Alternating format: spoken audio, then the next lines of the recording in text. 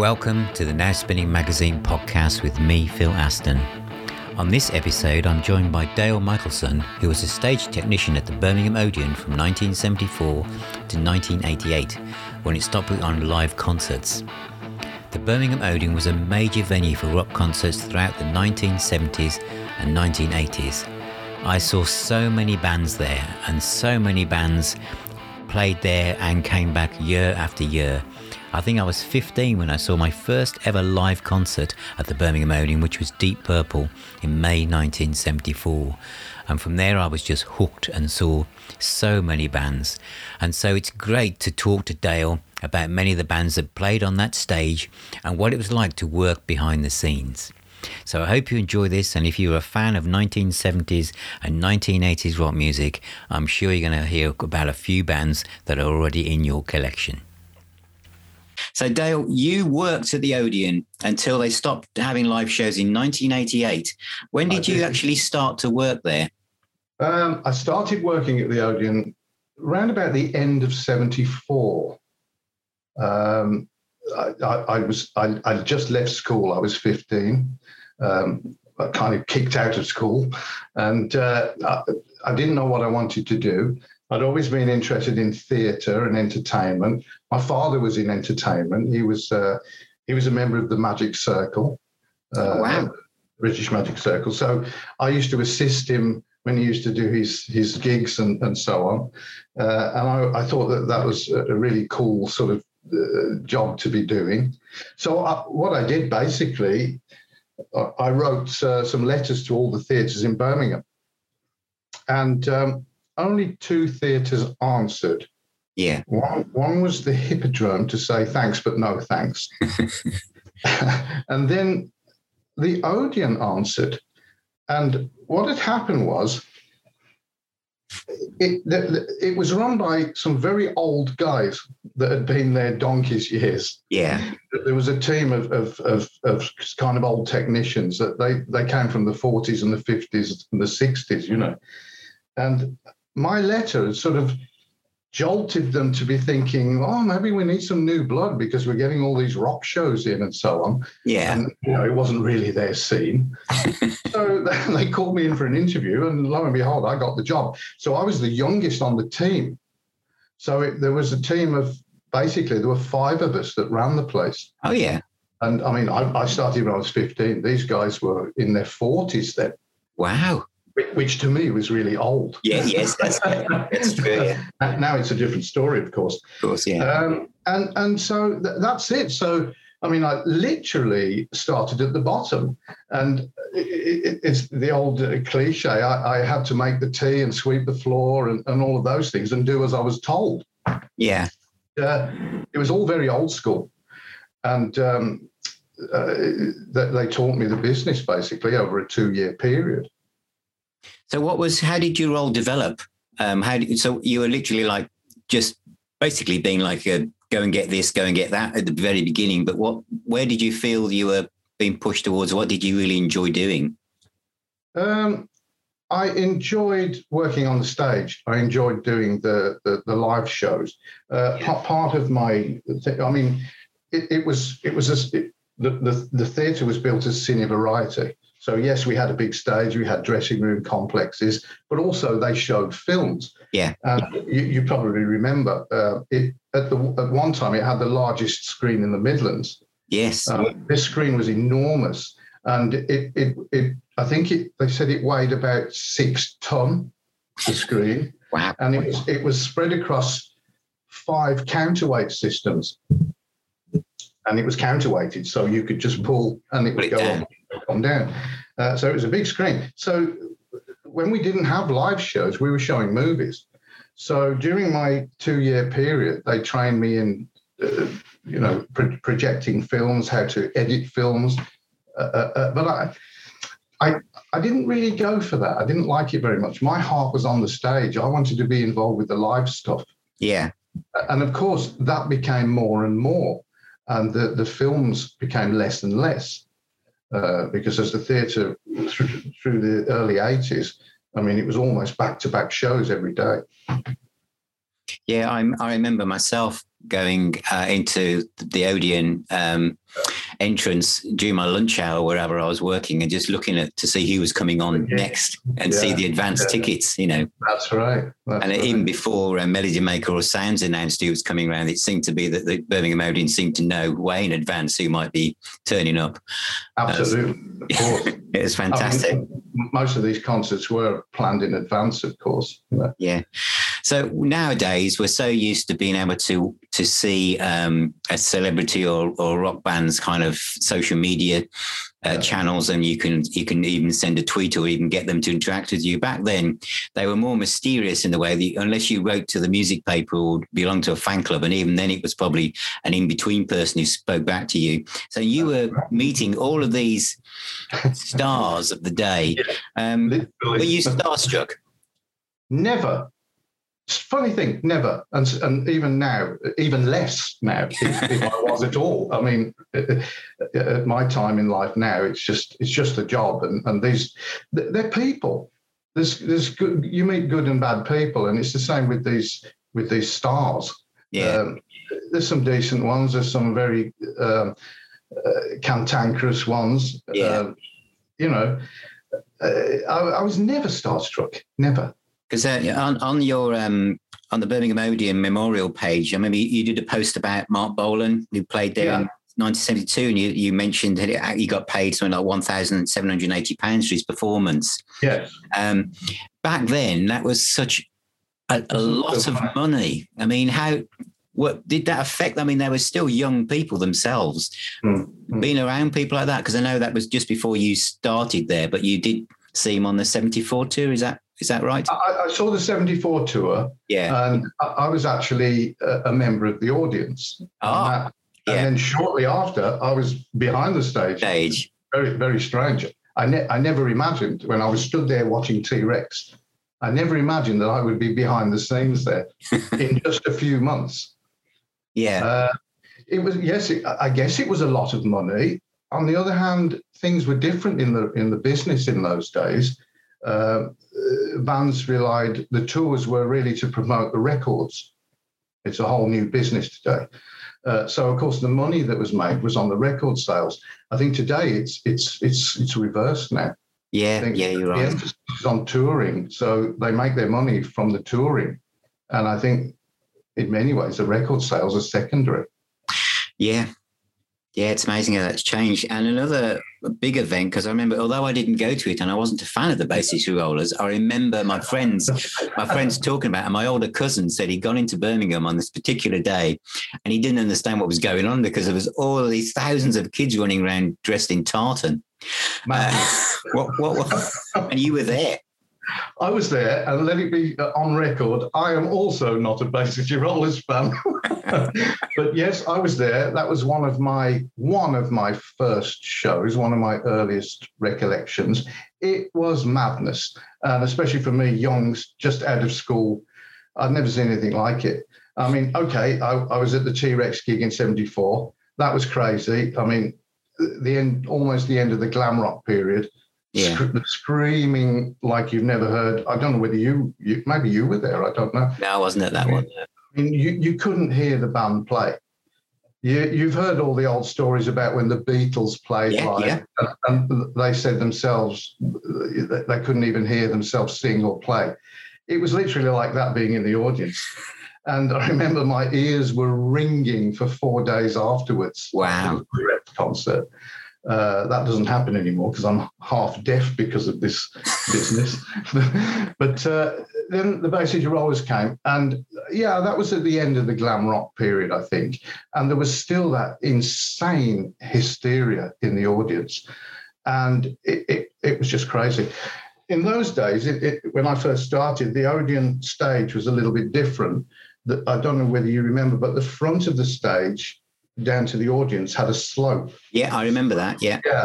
And we used to have to build this crash barrier every gig across the front of this slope, stop the fans from running up.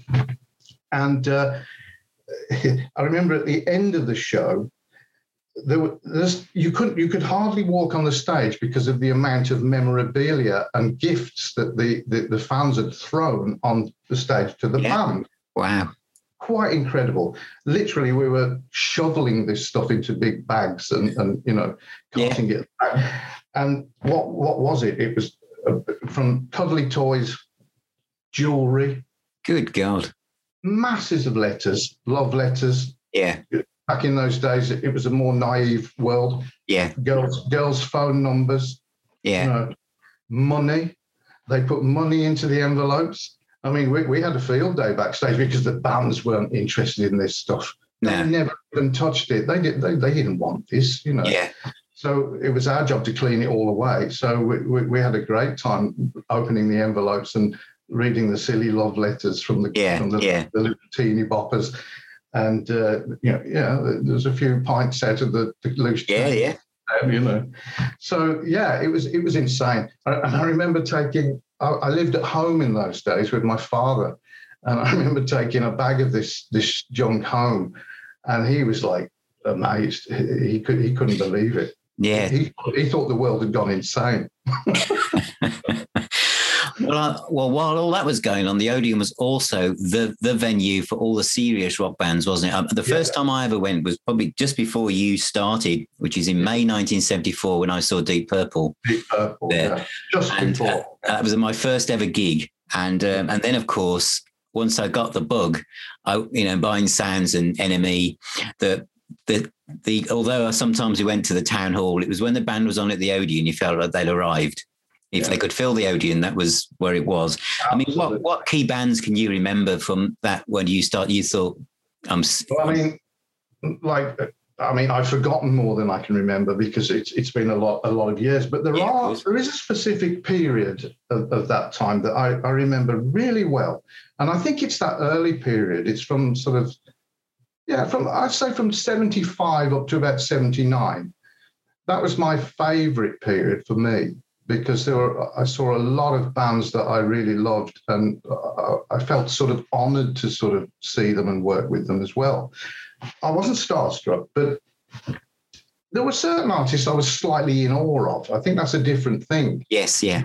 Because they were my heroes, and I thought, oh, wow, this is just, this is amazing. Here I am, standing in front of Mark Bolan, like yourself, like many others, he was our schoolboy sort of hero. Yeah.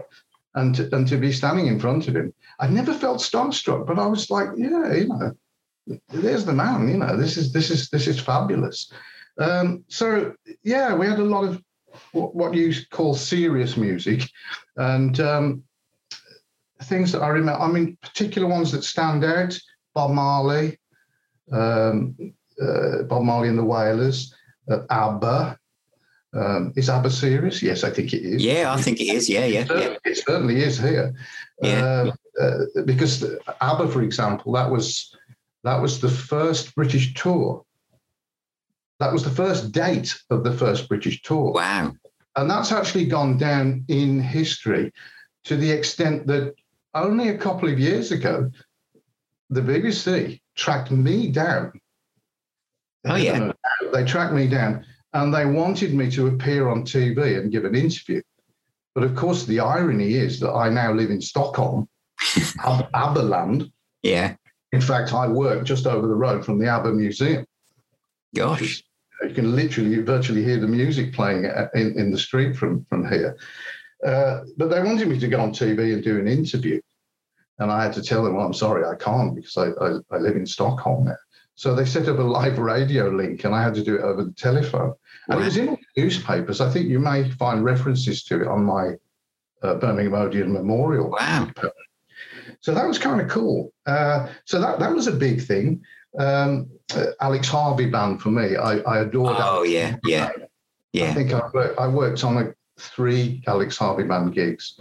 I mean, I thought it was amazing. The theatricals, I loved the music. And so I was quite involved with that. How was your role developing around this time? What was your role on the stage? I was a stage technician. And like I say, I was the youngest of a team of 5, the old guys. Yeah. So I think in many ways, I may have been developing quicker than them, because I had more of an aptitude for the young scene. Yeah. The bands, I mean, they weren't interested in that. And the thing is, technology was rapidly advancing, and it was beyond the old guys that I worked with. So it was interesting to learn all the new technology and so on. Because were a lot of bands also bringing ever more elaborate light shows and trying to fit it into right. it? Yeah. But, I mean, when I first started there, it was quite incredible. Bands used to just bring on they were like big boxes with lids on, and you took off the lids, and there was like a genie tower inside that was pumped up by compressed air. Yeah. Or CO2 or whatever. And inside there was just a lighting frame. Yeah. There'd be like 12 par cans, 12 lamps on in various colours. And there'd be one in the middle, one on each side. They were nicknamed trees. Yeah. And up they went because they looked like trees, but pointed in the general direction. That was it. But we went from that very, very rapidly to enormous and very elaborate lighting shows. From laser shows, which back then was a new thing. That'd be the Blue Oyster Cult. I remember using laser. Blue Oyster Cult, yeah, that was probably the first really big laser show. Yeah, and that was enormous. I don't know whether you were at that gig. I was at that one, yeah. Yeah, so you remember the laser show? Yeah, it was very much. Absolutely stunning. Today, I think we're blinded with science. We're entertained to death today, I think, with the technology that we looked through. But for us back then, I mean, that was just stunning, you know. Yeah. Were you there for the Rainbow gig with that when? Yes, the Rainbow gig. That's one I was going to mention. And of course, I was very young and naive and eager to learn. And I remember that gig incredibly well because that enormous rainbow that was built in sections. One of my jobs was because I was the kid, I had to climb over the thing, dragging lighting cables. Oh, my God. It was very high. Yeah. And I can still remember being extremely nervous, you know. See, this is the thing. I talked to my colleagues here today. There was no health and safety in that. No. You just did whatever. And when I think back at some of the jobs that I actually did do, it horrifies me. You know, it really does. But yeah, that was one of them, climbing over the rainbow, plugging that in. So I remember that very well. That was a great gig. I really liked that. Yeah, yeah. Yeah. I remember it being so loud as well. Yeah. Once again, no health and safety. That's why my ears today, they're destroyed. I mean, it's just incredible, the volume of sound that we used to stand and listen to. You know? Yeah, exactly. Yeah. That leads me into another question I've got is that because at that particular Rainbow gig, that was the first time I was with a friend who said, shall we go backstage and try and see if we can meet anybody? And we went down the side of the Odeon, waited, and we, of course, we didn't meet Rainbow, but Robert Plant was in the wings, and he came out and walked us to a bus stop, which I've mentioned on the Now Spinning website. But did you get many people coming down and trying to get in backstage and meet the bands? Yes, almost every gig. Yeah, there was always the stage door Johnnies, as they're fondly referred to in the business. Yeah, I don't know where that came from, but the stage door Johnnies. Every gig they were trying to get in, and of course it was virtually impossible. There were a few exceptions. For example, much to the annoyance of the management, artists like Lemmy. I mean, he was a character. He was a character. I mean, he would befriend anybody. Yeah. And he used to let them all in. And because there would be terrific arguments with the security backstage. Yeah. Oh, I want them in, in the dressing room. Come on in, have a can of beer. Yeah. So there was always crowds of denim-clad kids, in the dressing room chatting with Lemmy and having a beer or whatever they were drinking. So, but I mean, generally, it was very difficult. It was it was impossible to get in backstage, really. Yeah, I can personally vouch for the fact I never got in once. You didn't know me then. Yeah. I also remember at the time as the Odeon became the place to go. I remember when Genesis were booked and the people queued the night before and stepped in the street to get tickets. Well, I mean, I remember queuing for tickets for the T-Rex gig in '74 that we talked about, and sleeping in the street. Wow. Never again. No. Thankfully. But they used to do that. And some queues they went all the way around the block, didn't they? Went all the way down to New Street Station. That's right. I remember the Genesis one doing that. Yeah. Yeah. And the poor kids at the back, of course, they haven't got a cat in hell's chance of getting a ticket. I mean, the Odeon, there's only there are around about 3,000 seats, which by today's standards, that's nothing really. No. But back then it was a good size, you know. It was seen as the step up from the town hall, wasn't it? Absolutely. Yeah, definitely. And because you mentioned there was no health and safety, but there were some bands like AC/DC with Angus going into the audience on the back of some. Mm-hmm. That must. I mean, nowadays that cause all sorts of headaches of people trying to work out. Really, yeah. But no one thought about it then. No, I remember that one time. I think he was on Scott's shoulders, and I had to. Me and my colleagues had to walk in front of them and push the crowd out of the way. I didn't like jobs like that. I didn't like to go down into the audience, really, you know. But I can remember that quite well. Quite incredible. Today. Yeah. I was at that. I think that would be 78. I think.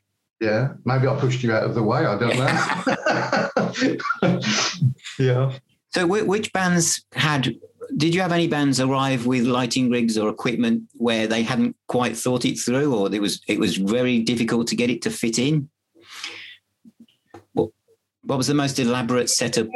No, not in that sense. I mean, not that they hadn't thought it through. Everything was thought through. Everything was planned down to the finest detail in advance, of course. Uh-huh. Whether or not the gig fit into a venue is another story. Even today, this happens. We have the same here where I'm working. That they've got a set idea and lights and scenography, scenery and stuff. But sometimes that you have to adapt to fit the venue. So you take a bit away here or move it round, or you have to adapt. So sometimes some of the lighting systems, maybe they had to drop a few parts off or whatever. But usually it fit in. You know, one of the biggest things that I remember was Parliament Funkadelic. Oh yeah. That for those days, for the Odeon, that was enormous. That was a huge show for us, and we struggled with that. It took a lot of adapting to fit that in. I don't know whether you remember. They used to have this huge spaceship. Yes, I do. That used to fly up above, and they were inside it, and it would come down, and there would be lights and incredible, high ice and smoke. The doors would open, and out the band would come. That took a bit of doing. We had to have extra electricity plumbed in for that gig. Wow. And we were just on the limits for that concert because there were so many lights. And the irony is that just as the concert finished and the lights went down, one of the 400 amp fuses actually blew. So we lost all power in the theatre. Oh gosh. There was a big panic for me and the chief to run down and try and change this fuse. Once again, health and safety, I would not be allowed to do that today. No. Because I'm not a qualified electrician. Yeah. I remember him saying, "Stand back, I've got to push this big fuse in." And he pushed it in with a stick. Yeah. The big sparks came out and I was like, oh, you know. But yeah, that was a very big show. Then I remember ZZ Top coming. Yeah. I think that was one of the first gigs that utilised Vari lights. Oh yeah. In a big way. We'd had one or two come with gigs. And back in those days, the Vari lights, because, it was American. Yeah. They actually toured with their own technicians and so on. We weren't allowed to touch any of that equipment. Uh-huh. It's different today. And they had quite a big rig of Vari lights. very impressive. Very impressive. Wow. So that was ZZ Top. But they didn't bring any cattle or cactuses on that tour. I think they had a few fake cactuses, didn't they? I don't know, did you see that concert? I didn't see that one particular one. No, I didn't see that particular one. Yeah. But during this time, you've got, as you mentioned before, you've got Rainbow, Black Sabbath, Van Halen, Queen. Queen. Yeah. Queen, amazing. Two nights with Queen. When was that? When did Queen play there? Can you remember? When was that? December 75, wasn't it? Yeah. That was right at the Bohemian Rhapsody. That's right. The opera, wasn't it? Yeah. In fact, there's a pretty, just after that, they were at the Hammersmith Odeon and they filmed that concert. That's right, yeah. I think you might find it on YouTube. I don't know. Yeah. But if you watch that, it might as well be the Birmingham Odeon. It's identical. So that's what you get. And that's what I did. I had, one of my recollections is I had a little job at the beginning of that show. It's the stage is in black. Yeah. And Freddie is standing behind a white screen where so he's silhouetted with a lamp behind. Yeah. So my job was to, one on each side, we had to wheel that screen off. Yeah. When the lights went down, and then the band kicked in, and all the hell was let loose. The lights came up, and I tripped over on the. I think it was the second one. I fell over something in the darkness, and was dragged off very rapidly by a couple of roadies. By my arms into the wings. In case you found yourself under all the lights and on stage. Yeah, as the lights came up. So I remember that very well. Very well. What else was there from that period? Pal, Pace Ashton. Oh, Pace, yes. Yeah. That was an interesting sort of, that was an interesting gig. And of course, the tour was filmed for their, they made a movie called Lifespan. Yes, yeah, I've got it on DVD. Yeah, but it's a you'll see me on that. Oh, really? Yeah, you'll see a brief glimpse of me coming down one of the ramps on the truck, and then you see all the old guys I work with pushing stuff in, and then you see us on stage building everything. Oh, brilliant! I'll have to look for that. Yeah, I'll have to look at that. Very young, and I have a lot of hair as well. So. Yeah, didn't we all? Yeah, didn't we all? Yeah. So that was an interesting show, I think. Didn't really take off that. No, didn't know. No. Who else do I remember? Which Todd Rundgren's Utopia. That's what converted me into a mega Todd Rundgren fan. Oh, fantastic! Because nobody knew who he was. I'd never heard of him. Yeah, we thought it was a ballet company or something. Yeah, what could this be? But he just blew me away. Just incredible. I went straight out the next day and bought whatever I could find, and I've been a fan ever since. You know. Were there any bands who kind of misjudged their popularity or booked the Odeon and there wasn't as many tickets sold as they would have hoped? Because many. Some of them you wouldn't think. I mean, especially back in the mid 70s. I remember we did a Donovan gig. Yeah. I think he sold about 30 tickets. Wow. And quite remarkably, it was in the days of the slope on the front of the stage. Yeah. The ticket sales were so poor that it was just him and an acoustic guitar. So he sat on a bar stool in the middle of the stage, and he called the audience up on stage, and they sat cross-legged around him. It's truth. When would that ever happen again? No. Never. No. Quite remarkable. Yeah. Intimate little sort of personal gig he did for them. Yeah. Ticket sales were appalling. Electric Light Orchestra, before they became mega big. Yeah. We did a tour early 75. I think they slipped the gig in as a last minute thing. Yeah. It didn't sell very well at all. It's very poor. Then, of course, shortly afterwards, they exploded. I mean, they were huge, you know. Yeah. I mean, I remember seeing bands like the Ian Gillan Band when they first started out, and it was about half full.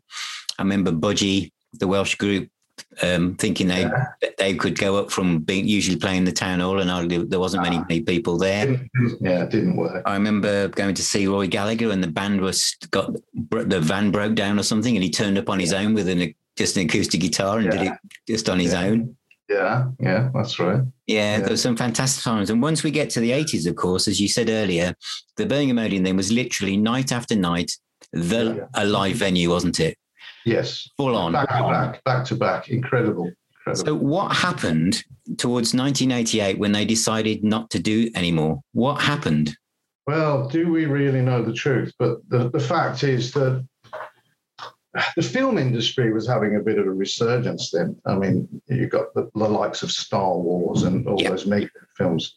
Incidentally, the PAL film, Lifespan, I believe that was shown as a support film to The Empire Strikes Back. Was it the first Star Wars? Really?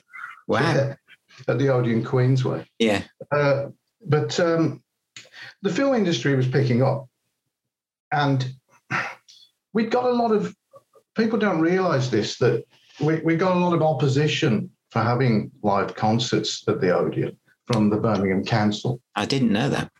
It had always been like that from the mid-70s onwards. They were very opposed to it. They didn't like it. They didn't like all the traffic, the trucks. They didn't like all the queues, all the bands. They caused a lot of trouble for us in one way or another, especially via the fire chief.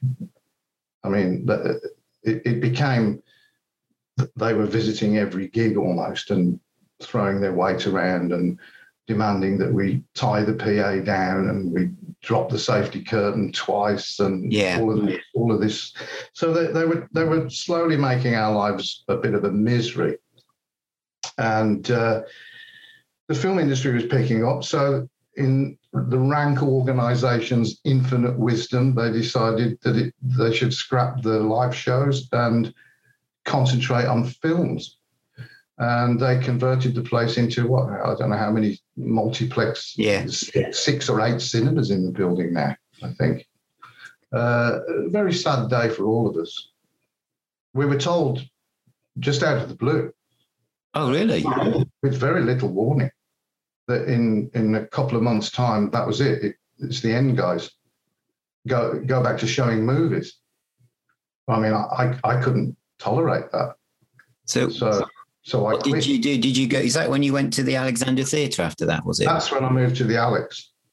I still desired that being on a stage. You know, I wanted to do the live stuff, and I couldn't imagine sitting up in the projection room showing films hour after hour. You know, it just wasn't me. So I quit there and then. It's a very sad day. Yeah. But, you know, life goes on. That's progress. Well, and for touring bands and for agents and record labels and PR companies, that was a disaster. For Birmingham, yeah, and of course all the fans. It was a very, very sad day. Yeah, I don't know whether you remember the petitions. It was ongoing for months. The petitions. There were people petitioning to keep it live. The Birmingham Mail did a keep it live. I do remember that. With Paul Cole, he wrote a lot of stuff about keeping it live. It was endorsed by a lot of artists, Meat Loaf and. Well, it was the right size venue for certain bands, wasn't it? Because exactly. Yeah, it was perfect. As much as they tried to push the bigger bands into the NEC and places like that, the sound was never good. People didn't like it. It wasn't as intimate, and the Odeon had something about it.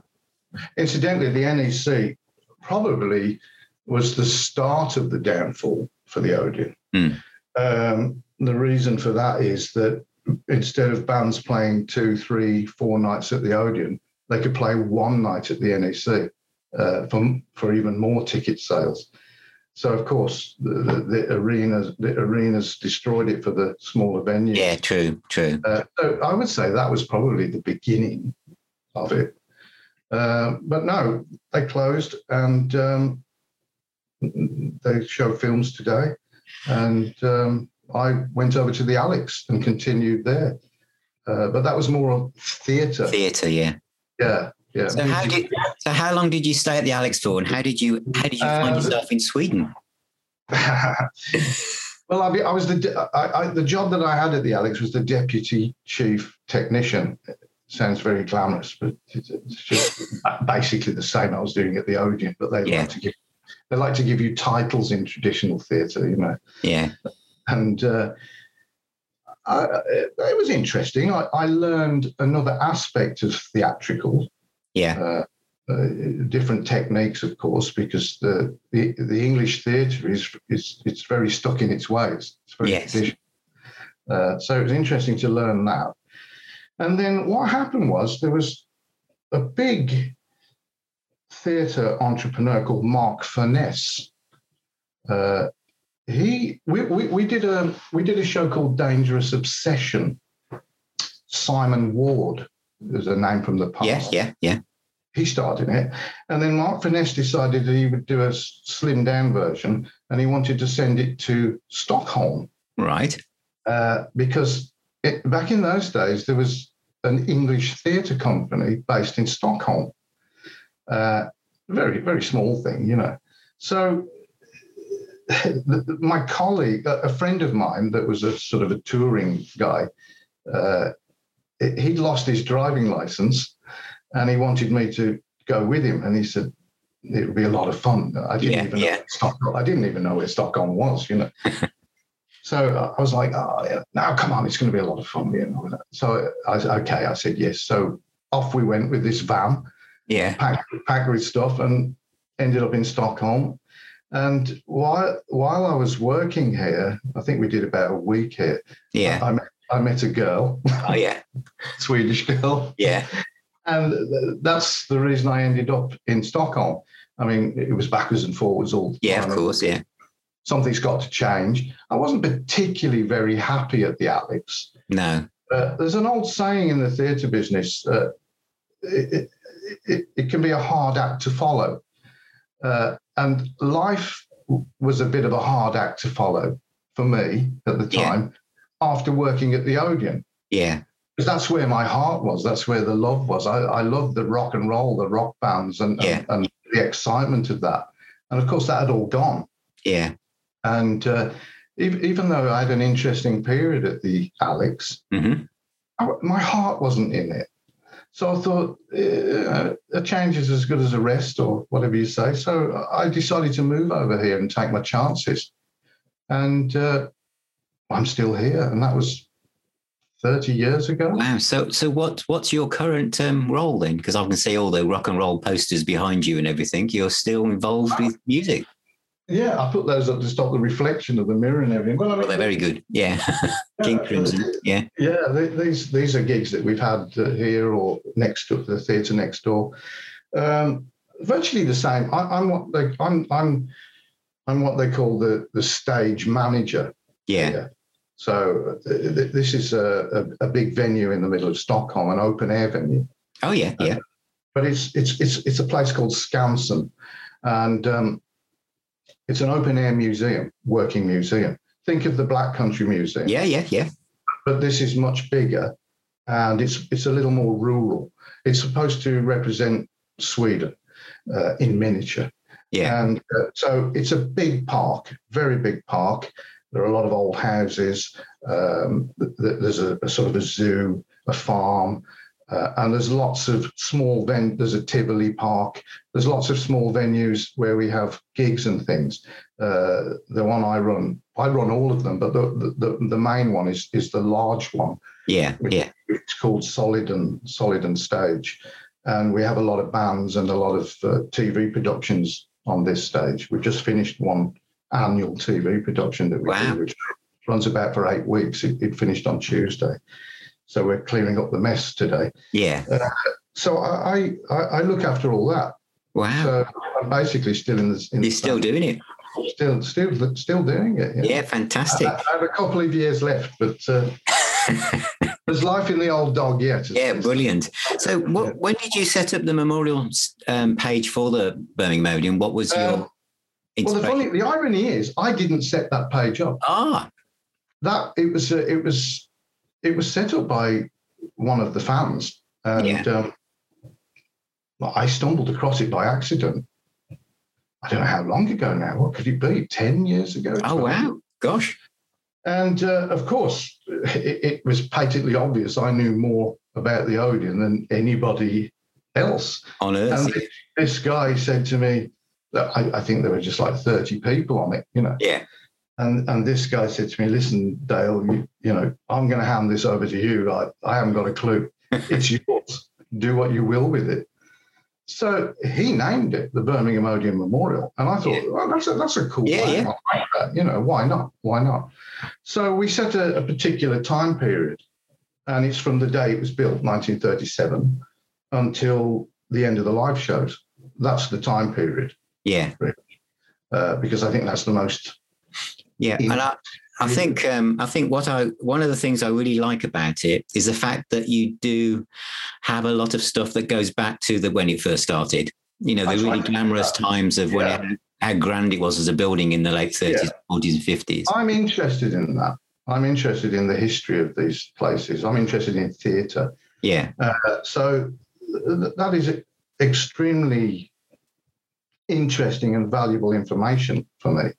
To seek out that kind of stuff. And I've got various bits of memorabilia that I've collected over the years relating to that.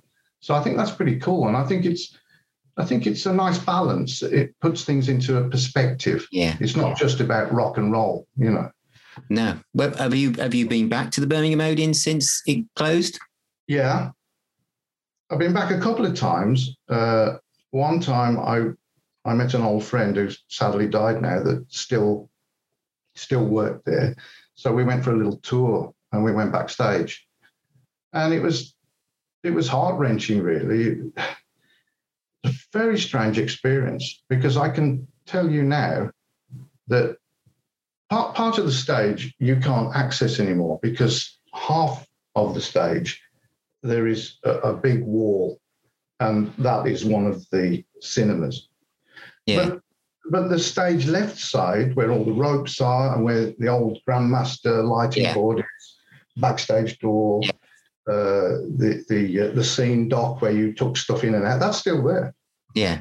And the dressing rooms backstage, it was very bizarre. I mean, they looked like from the day that we turned off the lights, locked the door and walked out.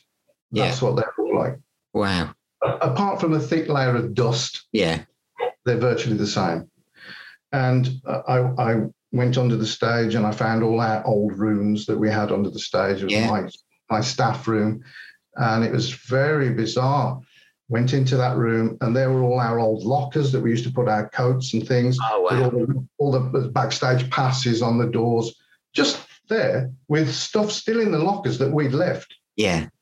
I mean, this is since 1988. So it was very weird feeling I had. But very sad to see. Yeah, well, there's so many memories, especially for you. Yeah, and I realised then this will never be, back to its grand theatre days. Not a chance. Well, thanks very much, Dale. That's been really interesting. I could talk all day. No, it's fantastic. And I mean, both of us have shared so many concerts there, but obviously you were actually there day after day. Yeah. And it'll be great for people. We very likely walk past each other and how would we know? But there you go. Well, I shall have another watch of the Lifespan video to see if I can see just catch a glimpse of me coming down the ramps. Yeah. Yeah. But thanks very much, Dale. That's fantastic. I love the group. The Now Spinning. It's amazing. Really. Thank you. I wish I could contribute more, but no. Well, you're obviously very busy. People want to get visit the memorial page. Do you know the address? I think they have to just search for it on Facebook. I'll put it on the bottom. You can Birmingham Odeon Memorial. You'll find it. You'll find it. Yeah, brilliant. That's great. Well, thanks very much, Dale, and I'll see you on the group. Thank you. So a big thank you to my guest, Dale Michelson, for being on the show, and to all our listeners. And as I said, Dale is now working out in Stockholm as a stage manager, and he also runs the Birmingham Odeon Memorial page. So if you're on Facebook, just type in Birmingham Odeon Memorial and you should find it. It's an absolutely fantastic resource where people share memories of all the concerts that they saw at that well-loved venue. Please subscribe to Now Spinning Magazine to ensure you stay up to date with all our future podcasts and videos, and I look forward to being with you on our next episode.